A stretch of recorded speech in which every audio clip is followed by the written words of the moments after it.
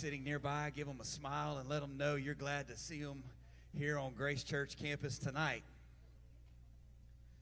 Those joining us on live stream and Facebook Live, we are so glad you've chosen to be part of the service tonight, and we pray that it'll be a blessing to you. As we begin this evening, let me just remind you of just a couple of things here, two things. This Sunday, we'll be honoring the graduates in our 11 o'clock service. If that applies to you or one of your children or grandchildren, please get that information to Sister Sheila like yesterday. And we want to honor all of our graduates this Sunday, so make a note of that. And then youth campers, students, the registration for youth camp is live at the Louisiana District UPC website. And so if you have not already registered for youth camp, now would be a good time to do that before those slots fill up. It fills up very quickly. So parents, students, make a note of that. Why don't we stand together this evening? And as always, we like to obey the scripture and enter into his gates with thanksgiving. But we're also going to pray tonight. And I want us to pray for this service here in the sanctuary, pray for Kids Church upstairs. And then we have a couple of very special requests that I want to bring to the church tonight. I want to ask your help in praying for these needs. First of all, Sister Michelle Thornton and Sister Brandy Summers' mother was rushed to the hospital this afternoon, and they have asked for prayer for her. Very urgent need for their mother, so please pray for that. And then also a very special request turned in for Misty Shellnut, if you'll remember her in prayer as well. So can we do that? Let's take a moment to praise the Lord, and let's also take a moment to pray about these needs. Jesus, we thank you for yet another evening in your presence, another evening in your house, another evening in your word. What a privilege. What a privilege. I thank you, Lord, for Grace Church tonight. I thank you for our brothers and our sisters. I thank you for this community of believers and what you're doing in us and through us. You're a great God, and you're doing great things. We praise you tonight. And I expect, Lord, tonight by faith that you'll move in a mighty way in this session in the sanctuary. Lord, I'm praying for the Kids Church upstairs. Anoint our leaders, anoint our kids, anoint our adults, our students. Lord, let us hear from you tonight. And then I pray, Lord, for Sister Michelle and Sister Brandy's mother. Lord, I pray healing virtue would flow. I pray you would do a work. We lift her up to you by faith. We pray for Misty Shellnut, Lord, that you would work in her life, God. And we give you the praise for it. We know that you're able to do exceeding abundantly above all we could ask or think. In Jesus' name. In Jesus' name. Now, Grace Church, would you just clap your hands to the Lord? In Jesus' name. In Jesus' name. Thank you, Jesus. Amen. Amen. If you may be seated as Pastor prepares to come to the pulpit and teach tonight from the Word of God. I just give you a very quick report. We had an amazing youth service last Wednesday night. Right now we're having youth service on the first Wednesday night of every month, and soon I hope that I'm planning and hoping we'll go to 2 Wednesday nights a month. But last Wednesday night we had an incredible service with the students over in the Alexander Center. And Sister Allison Montgomery brought an amazing word from the Lord. We had our JV youth band leading us in worship, live worship. And after those two events, the live worship and the Word of God from Sister Allison Montgomery, the Spirit of the Lord moved in, and we had an amazing altar service. And your students, your young people, had their hands lifted, tears flowing, speaking in tongues, God moving, doing a work. I'm thankful for that, and that's just one facet of what God's doing at Grace Church. But it's a good report. Why don't you praise the Lord for it? Pastor's coming to teach Bible study in Jesus' name. Thank you, Brother Dave. And I am thankful to hear that report about youth service last Wednesday night. Very thankful about that. I had heard some wonderful, wonderful things about youth service, and I'm thankful for our staff that does that. I'm certainly thankful for our young people. Thank the Lord. What a wonderful, wonderful group of young folks, students we have here at Grace Church, and I'm supremely thankful for that. Great time here this past Sunday, and certainly thankful for the moving of God's Spirit. Even though it was Mother's Day, we still had an incredible church service here Sunday, and I'm very thankful for that. And even last Wednesday night, was just a wonderful, wonderful time of Bible study.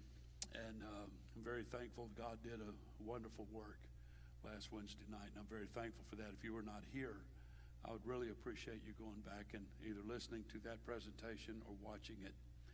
That being said, for the past 2 Wednesday nights, I've been very intentional in what I'm presenting to you on Wednesday night, and I will be the same here tonight. I'm doing my best to lay some foundation work on, Lord willing, some things that we will be bringing to you in the next, hopefully the next month or so, of things that we'll be doing here at Grace Church to stimulate growth and revival. And so I'm asking you to lend me your ear. I'm not here tonight to go through the motion and to pass out big balls of cotton candy. I believe God has a great revival and outpouring of the Holy Ghost for this church, and I want to be a part of it. I certainly want to be a part of it. Last Wednesday night, I talked to you about why I am here, and it really stirred up some folks, and I'm thankful for that. And again, if you were not here, please go back and listen to that or watch that. I would appreciate it. There's an interesting dynamic here tonight having to do with the congregational seating, and I just want all of you to know that I have noticed it, because you will ask me after church if I noticed it. If I need to be more specific, I can.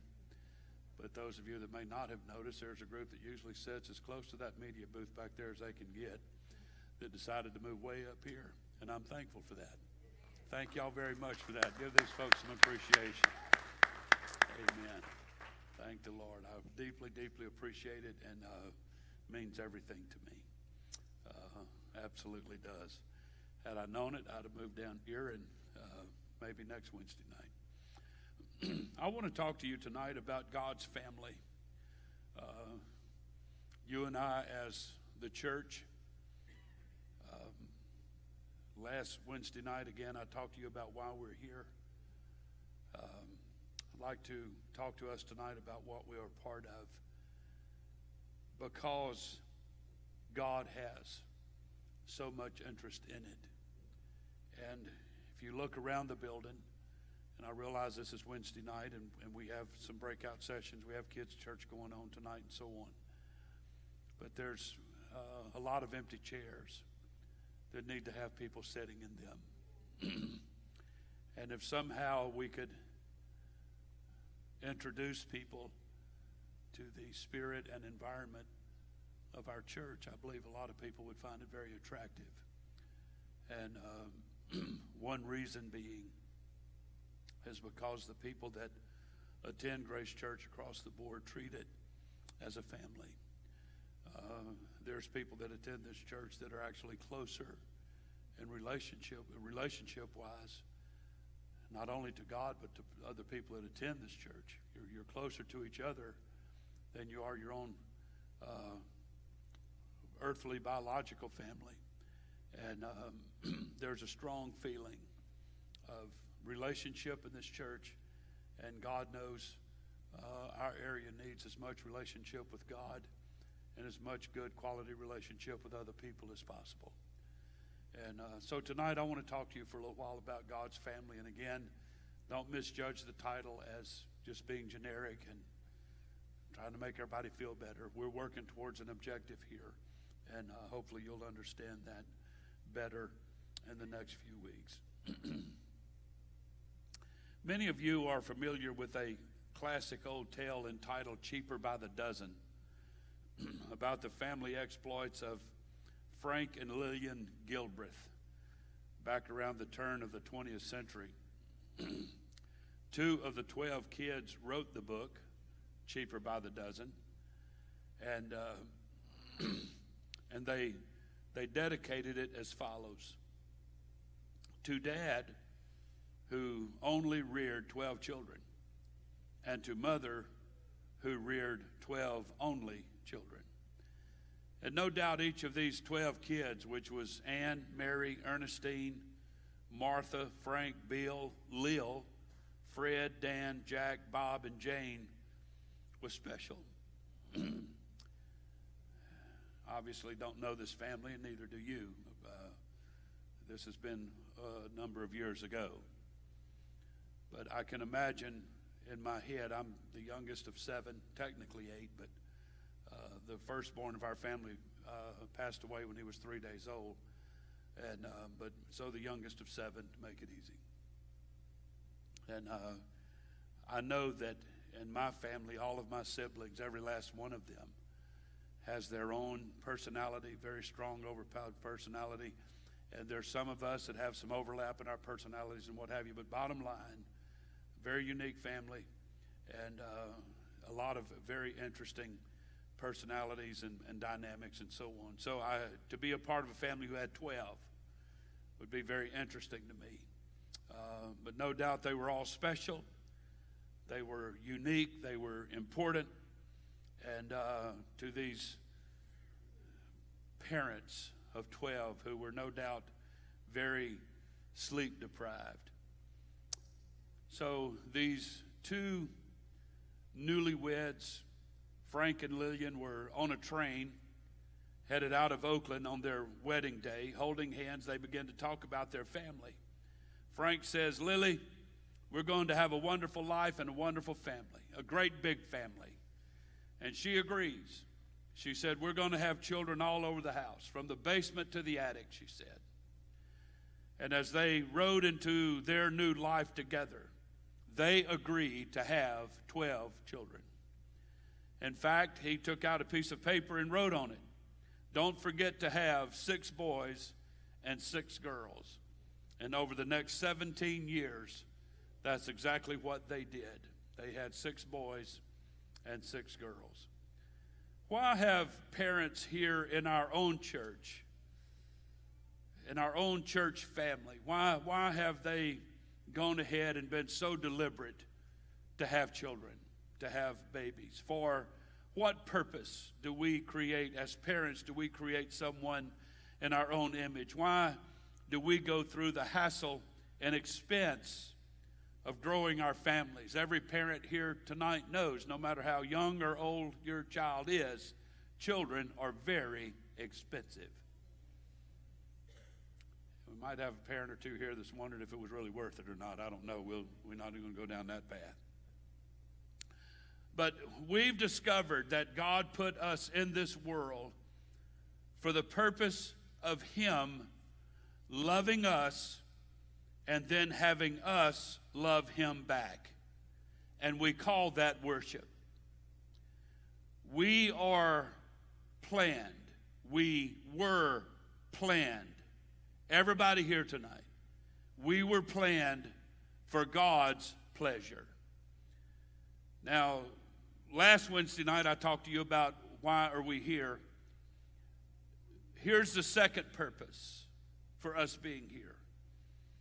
We were not just put here as individuals for God's pleasure, for God's good pleasure, but we were formed to be a unique part of His family.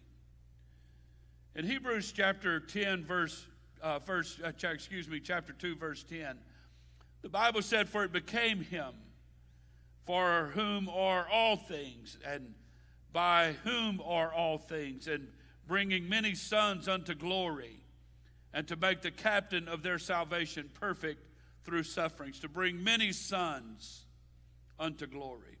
One translation said it this way: God is the one who made all things, and all things are for His glory. And He wanted to have many children share His glory.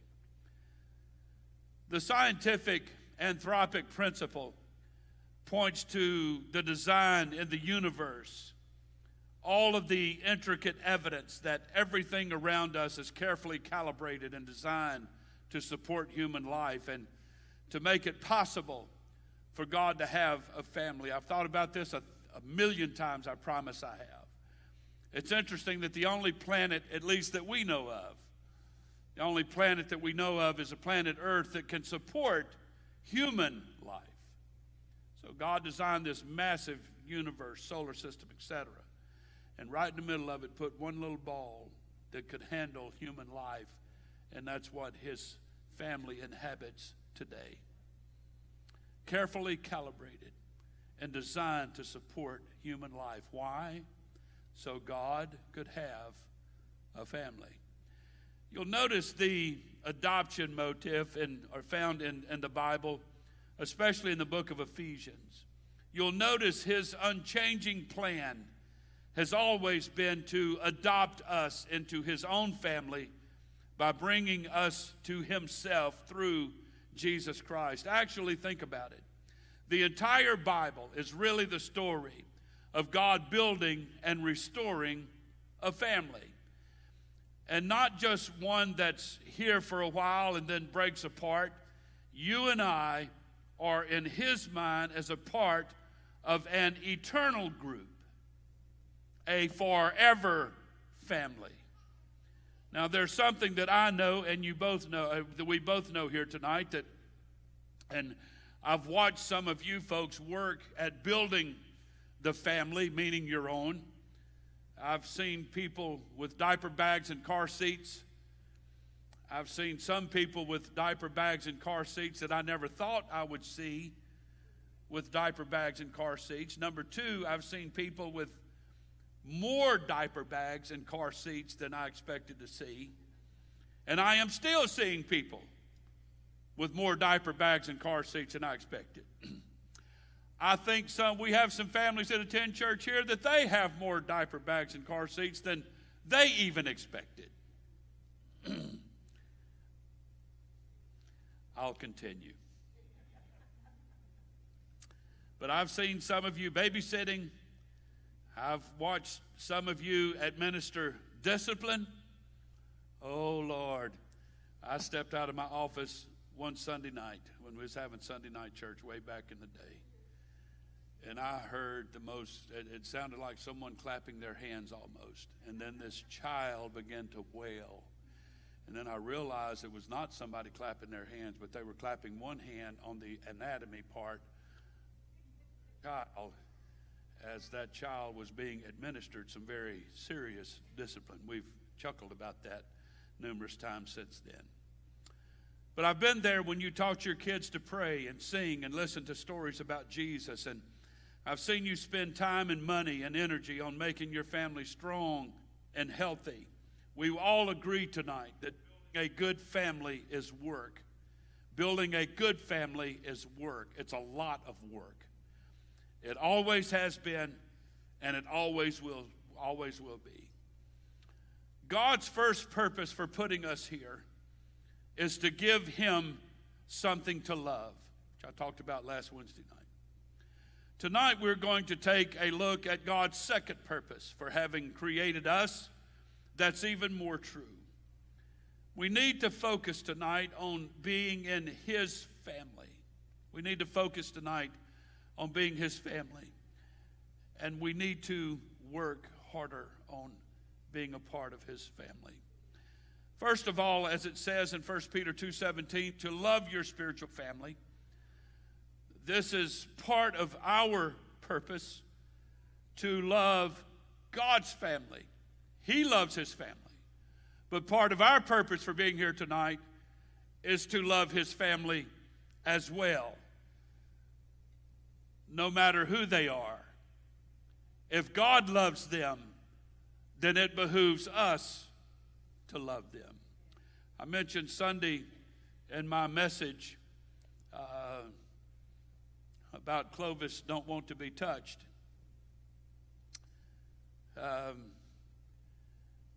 That God loves deeply people we despise. And that is a fact. So our purpose, part of our purpose for being here is to love this family that we call the body of Christ. And here God means the Christian church in general, we should love them. We should love the apostolic church, and we should love this church. We should love Grace Church. It's God's purpose for this place to be a strong, healthy family, and for us to do the necessary work, to do our part to make it that way. And I say this kindly tonight, but if you're not doing your fair share of the work as we've just described, then I'll ask you to begin to do that immediately. it behooves all of us to love one another. It behooves us tonight to love those who are not yet in these seats. Somebody said one time years ago, I remember hearing it when I was a teenager, we choose our friends, but God chooses our brother. And we have to be prepared, we have to be open-minded to love the people that walk in the church door here at Grace Church, no matter who they are. It behooves us to do that. And everybody said amen. So there are several reasons why we need to do the work necessary to develop love for this family. First of all, God is love, and it makes us more like him when we do that. Secondly, God simply wants his children to get along. He wants his people to get along, and I think we all understand that. I remember when I was a child, some of the friction that existed in my family. And have you ever been told by your parents, now hug each other and say you're sorry? Has anybody ever been down that path before? Is there parents here tonight that repeat the same thing to your children, knowing how bad you hated that? You make your children do the same thing. Hands are up all over the building. That is amazing. I can say this. Saying I'm sorry to avoid a spanking is a facade. It is false repentance. But in this case, false repentance is better than none.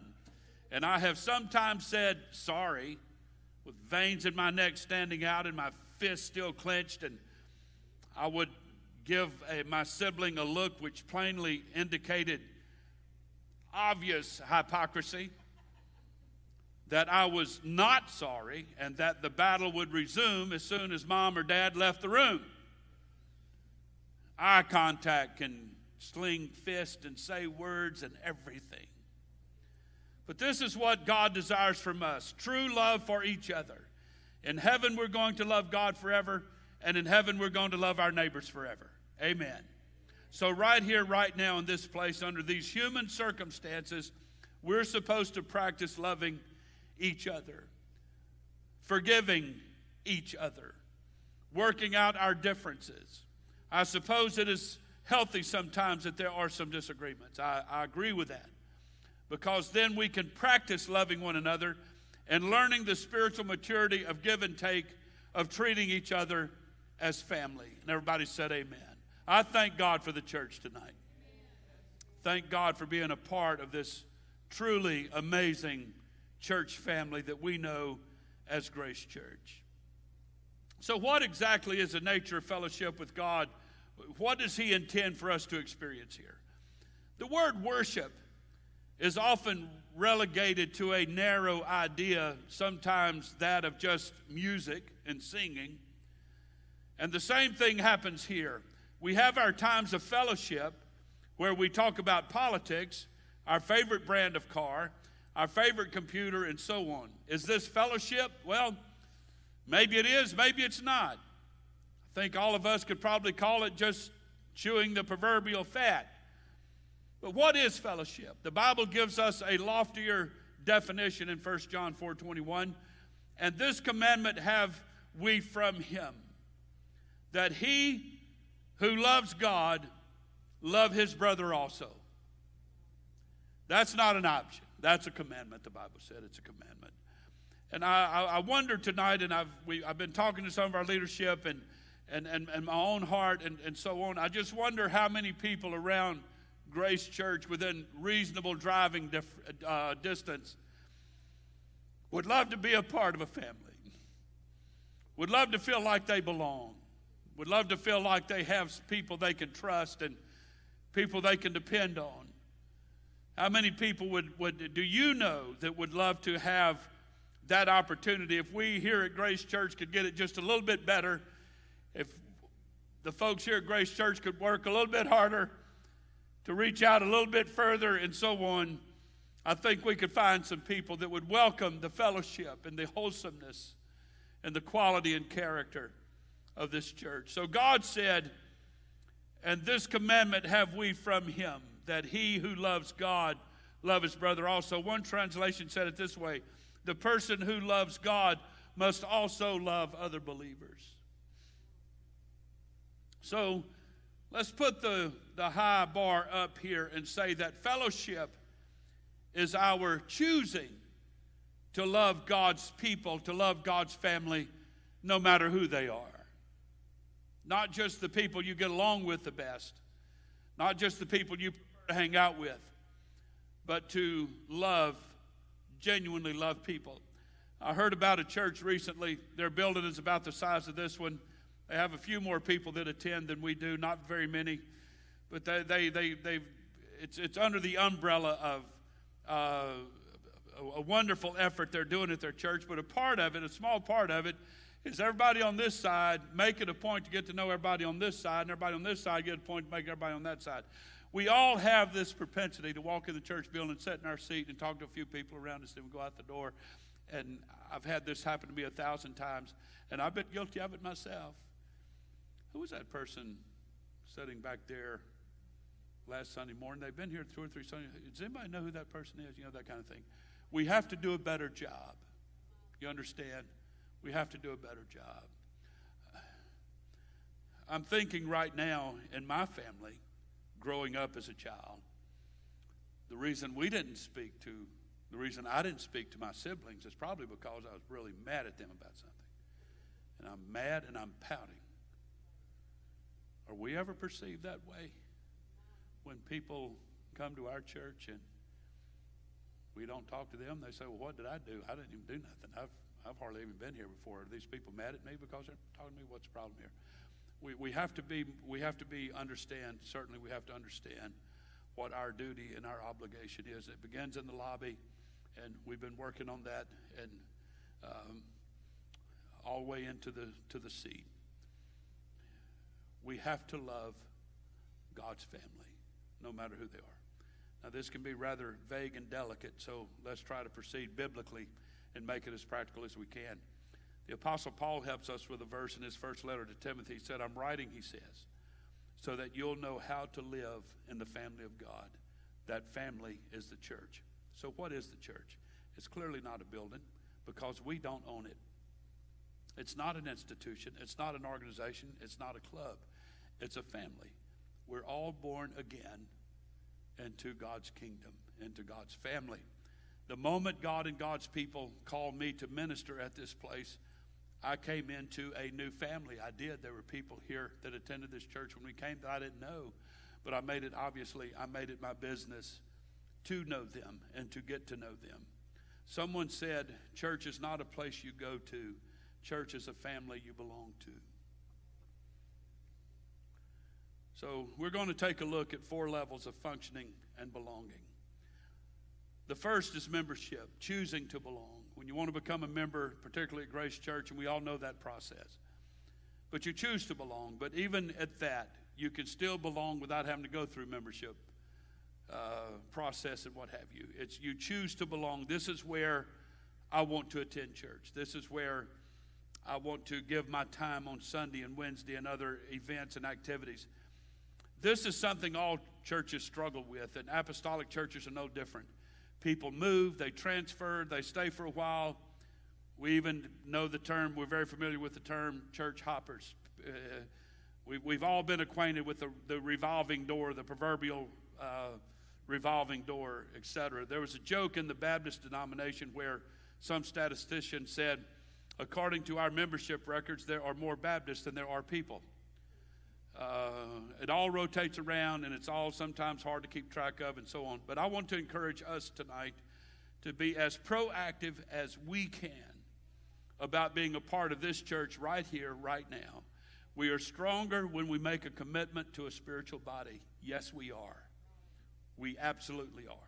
It's making an emotional promise to a body of believers, to a group, saying to this church community, I am with you. I am a part of this. I'm not just stopping by to see what's going on and to visit my friends. I'm becoming a part of this church family. Notice what it says in Ephesians 2:19. Now, therefore, we are no more strangers and foreigners, but fellow citizens with the saints and the household of God. The household of God, indicating family. You're members of God's very own family, and you belong in God's household with every other Christian, one translation said. So I want you to know tonight that I love you. As pastor, I love you, and I want everyone to feel like you belong to Grace Church. I hear from lonely people from time to time who are feeling very discouraged, and I say to them, wouldn't you like to be at a place where many people will love you, will pray for you, will say hello to you, will call you when you're sick or missing, where people will consider you family? I've said those things to people. Sometimes they come, sometimes they don't. But now we end up in our physical families by default. We end up in our nuclear families by default. But we have to enter into God's family by choice. We have to raise our hand and step up to the plate and say, I want to belong. I want to be a part of God's family. So let me open my heart to you tonight for a moment. And you'd expect this little speech because I'm the pastor, but I believe this even before I put on the clerical collar, if you will. There's really no such thing, in my view, as Christianity apart from the church. Someone once wrote, the Bible knows nothing of solitary religion. There is no reference to solitary, own your own religion. I don't think you can be an effective disciple of Jesus without being in the church. I've seen people try it, and it doesn't work. I've seen people claim they were doing it, but the evidence was very meager. And I say all of this kindly, but bear in mind this. The Christian church is the bride of Christ. It's Jesus' most beloved thing. When we absent ourselves permanently from the church, we're essentially trying to say to Jesus, I love you, but frankly, I can't stand your wife. So think of it kind of like this, trying to be a football player with no team, or a tuba player with no band, a bee without a hive, a soldier with no platoon. You could sum it up this way. A Christian without a church family is an orphan. God meant for us. It's biblical, folks. It is so biblical. God meant for us to be a part of a family, more specifically, His family. Reader's Digest shared this insightful bit of humor a number of years ago. It said, walking through the jungle, a hunter found a dead, ferocious-looking rhinoceros with a pygmy standing proudly beside it. Amazed, the hunter asked, did you kill that rhino? And the pygmy said, why, yes. And the hunter said, how could a little fella like you kill a beast like that? He said, I killed it with my club. The astonished hunter exclaimed, wow, how big is your club? The pygmy said, there are about 90 of us. There's strength in number. Yes, there is. And if you've ever been at a hospital where a situation was hopeless, or in a funeral home where people had no friends and family, then you understand the value of the church. Yes, you do. You don't know how amazing it is that people have passed away in this church. I think of Brother Alexander, who was worthy of anything this church could do for him and Sister Alexander. They earned it. And we did our best to do everything we could to give him the greatest send-off we possibly could. But then there's other people that have passed that's just been kind of in the distance. Maybe not as strong a member. Maybe not quite as committed. But virtually got the same treatment. There's no discrimination. We've called around and asked ladies. Lisa has done a phenomenal job with that. When people kind of obscure and people hardly know them and they pass away in their family, there's not very many of them. But we tell them we'll have a meal for you in the ACE Center, and it is just as beautiful when we walk in for them as it is anybody else. It's the beauty of God's family, and it is so comforting. So you see, there is power in this family, in this church body, that cannot be matched at your home, by yourself, and watching Grace Church via live stream. It's just not the same. In his book, The Body, Chuck Colson writes this: following the pattern made normative in the book of Acts, each believer is to make his or her own confession, be baptized, and become part of a local congregation with all of the accountability that applies. So membership in the church, in a church particular, is no more optional than membership in the church universal. I think that's a great point. If you're willing to be born again and take Jesus up on his redemptive offer, then the least you could do is find a local church somewhere and attend it faithfully and regularly. And everybody say amen. Unfortunately, he said, it is not uncommon for Christians to drift from congregation to congregation, usually where their friends lead them or where the pastor happens to give the most satisfying message. Many have no sense of roots or responsibility, and some never even join a local church. Very well said. One key reason why it's important to be a joiner, a member, is because the church meets our needs and we meet the needs of each other. Paul said in Romans 12:5, in Christ we are, who are many, form one body, and each member belongs to all the members. Look at it this way: a liver and a kidney and a heart and the lungs needs to stay in one body, building up the one body. You separate them all apart, and their purpose is virtually useless. On a Major League Baseball team, the biggest success has come when the same guys are out there on the field day by day, every day. And what our church honestly needs today is a strong group of people, men and women, who are consistent pillars here, present week by week, building up this body right here. By the way, just as there are weddings where a person joins a new family in a public way, this family here has the same thing. You marry into the church, and you get this whole family of believers. So the first level of fellowship is membership, choosing to belong. The second level is friendship and sharing. I hope everybody's listening. I'm teaching on purpose tonight. Clear back in the Garden of Eden, families were made for sharing. Bob Hope grew up in a family with a lot of brothers. He once said, we handed down pants until the seat was so threadbare, he said, I could sit on a dime and tell you if it was heads or tails. That's some pretty unique gifting right there, is it not? I read a line one time by comedian Bernie Mac who talks about sharing this way.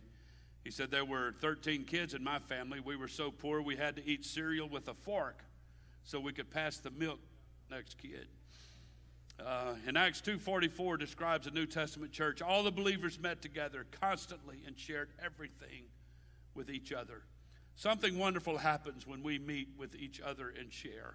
Some of you have friendships that goes back 20, 25 years, even longer. There's people here tonight that have friends here. You have friends all over the area that's in the church. Maybe attend another church. You've been friends for years and years. One thing that's true is this: the friendships and the sharing will be as good as we make them be. We all know how to make friends and keep them. We either invest the time or we go home and do something else. But this church right here can be as rich in sharing and friendships as we decide to make it. So there's at least three things that we should share with each other. Number one is we can share our experiences. The Bible says we should do that. Donald Rumsfeld, our nation's former Secretary of Defense, was quoted a number of years ago saying, don't make all the same mistakes the last team in Washington made. Try to make new mistakes. And while we could have a little fun with that, it's true. We can share with each other and learn from past mistakes. I can appreciate sitting in meetings and hearing someone else's new and heretofore unthought of opinion, and it saves me from doing something foolish or destructive with my life. We should learn from each other's experiences. I heard a guy once whose boss put on his job evaluation form, this person never makes the same mistake twice, but I think he's made all of them at least once. As a collective body, sharing its collective wisdom, the church can keep from making unwise choices. On a personal level, as we are friends with each other, the same thing is true. We teach and instruct and encourage each other. Proverbs 27:17, and I hear this verse quoted often. People learn from one another just as iron sharpens iron. The second thing we can do is not only share experiences, but we can share our homes. Everybody say share our homes. What we have in here from 11 to 12:30 on Sunday isn't really fellowship. It's worship and it's family, but it's not fellowship. And we get into some fellowship sometimes when we're eating in the Alexander Center, and We have some out in the lobby until 10:59, and when we promptly come in and sit down, and so we won't be late. But true fellowship happens in smaller groups. It happens in our home. 1 Peter 4:9 tells us, open your homes to each other. Some of the best fellowship I've ever had has been in the homes of our church people. Just a few weeks ago, I was invited to a very unique dinner that I thoroughly enjoyed. It was a repeat from another time, cooked by the same people at the same house. But we were invited to the Adams house for breakfast at night. It was a breakfast bar. Kind of reminded me of Shoney's. Y'all remember the old Shoney's breakfast bar years ago? It kind of reminded me of that a little bit. It was amazing. It was amazing. The food was amazing. But the fellowship was quality. It was full of character. It was clean. It was true. It was honest. It was heartfelt. It was joy in experiencing discussions and hearing people's opinions and so on.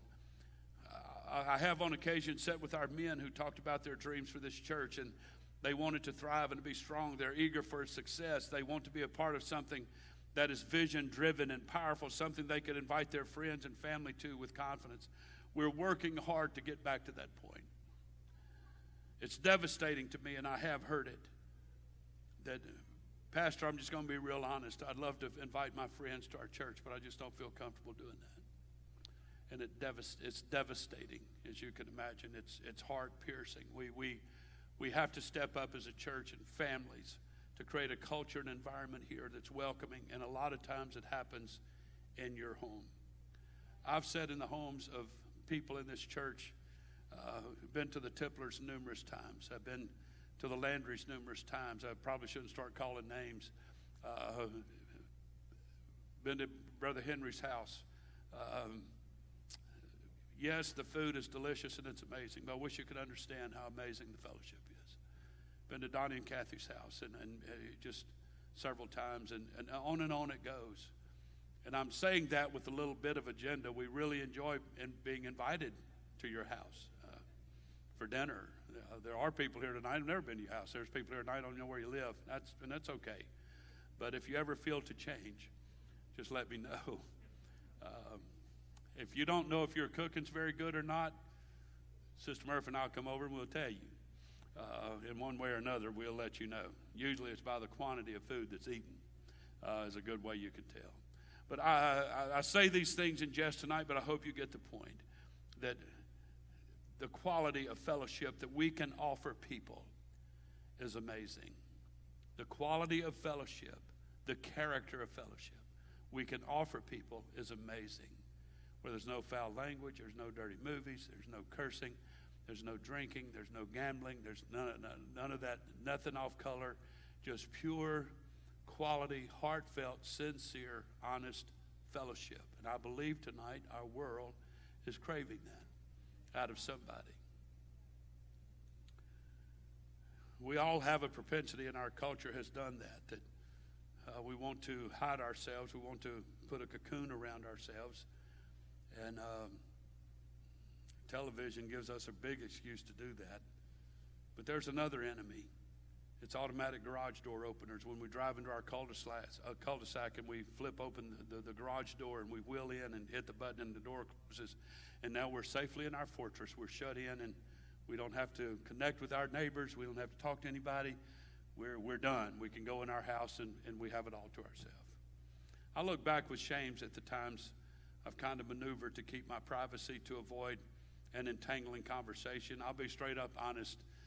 Sister Murphy and I both knew there was a lady that lived in a subdivision we formerly lived in that, buddy, if she saw you drive up, here she comes, and you're going to stand there for 2 solid hours unless you're just rude and walk away while she's talking. She's going to talk. So I'll be honest here tonight. I've circled the block one time and let her move on down the sidewalk.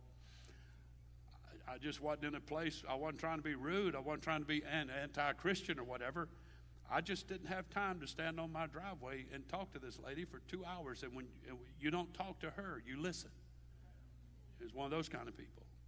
And but I've had my moments of guilty conscience over that. The Bible tells us to step outside of our sinful, selfish tendencies and to open up our homes to one another and to share that part of our lives. The third thing, and I'm trying to hurry. If I don't finish this tonight, we'll finish it next Wednesday. The third thing is to share our problems and concerns. Now, some people go overboard with this. There are people that we all know that if you walk up and say, "How are you?" they're going to tell you. They can't tell the lie that says, "I'm doing wonderful." No, they're going to tell you the truth, and they're going to take a long time to tell you. I told somebody one time, I have really regretted asking you how you're doing. I just meant it to be a generic greeting, just no real substance. Was looking for an answer. But dude, you're wearing me out. You're making me want to go jump off the bridge with you. Get this whole thing over with, whatever. But we are supposed to help carry one another's burdens in a proper and appropriate way. This is the third biblical mandate, and I'm trying to hurry. God's word invites us to share our problems and concern. And there's an old line that goes, when you share a joy, it's doubled. When you share a problem, it's cut in half, meaning that we bear one another's burdens. I'm sure we can all remember times of personal crisis where a church friend simply stopped by and was present. Moments like those are huge, and we can't put a price tag on any of them. I heard a minister talk. He actually did an interview. He had a 16, 18-year-old son that committed suicide. And he kept getting cards and letters. He's a very well-known person. And if I called his name, you'd probably even remember the story yourself. But he said, so many people wrote in the card, "I'd love to come see you, but I don't know what to say." And he kept reading that over and over and over. So he literally designed and built a ministry through his own tragic loss of his son. And he just called it Present Ministry. You don't have to say anything. Don't say anything. Just show up. Just be there. Don't stare real gawky, but manifest a heart of concern, of compassion.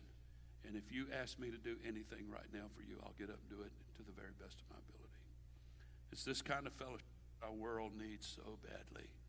This kind of fellowship where we help bear one another's burdens. And this kind of fellowship has to happen mostly away from here in our homes, but one of the key Bible verses on this is found in Hebrews 10:25 when it says, "Not forsaking the assembling of ourselves together, as a manner of some is, but exhorting one another. And then so much the more as you see the day approaching." One translation said, "Let us not give up the habit of meeting together," the author writes. "Instead, let us encourage one another." I'm going to stop right here. I don't have time to finish this tonight. I still have a little bit to go. But you can see where the church family is so important, is so vital. And I think across the board, Grace Church does a great job as a church family. I've oftentimes, I remember one time not too long ago, we were invited to the Templer's house for dinner. They just said, "Come over for dinner." And we said, "Sure, what time?" "We'll be there. We can be there in 30 minutes. It wasn't quite that bad, but it's pretty close. When we pulled up in the driveway, we saw the cars there, and I didn't recognize them. But as we got out of the car, we realized that they had also invited, I think it's 2 or 3 other families from the church there. I thought it was a great idea to blend people together. We're going to invite this family, this family, this family. They may know each other really well. They may be related, or they may sit on opposite sides of the church, but we're going to invite people to blend them together. I hope people are listening tonight. I hope we're listening tonight. I'm going to stop right here. I don't have time to finish this. But this is God's church, and he's given us biblical precedent. He's given a biblical commandment to love one another and to love people, especially God's people. But God don't love his people more than he does people that are not his people. He loves everybody the same. We know that. So it behooves us to love people and to show that love and to manifest that love.